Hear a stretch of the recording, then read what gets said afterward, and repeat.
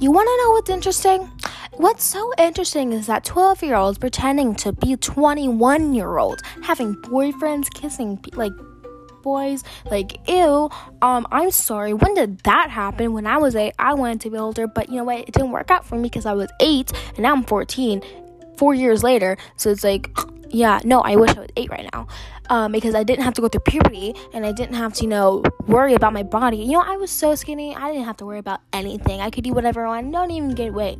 Now, we're not even here to talk about me. We're here to talk about the stories throughout my day that are so fudging random that you would never think it would come out my mouth. So please come and listen, and the first episode is out now if you want to.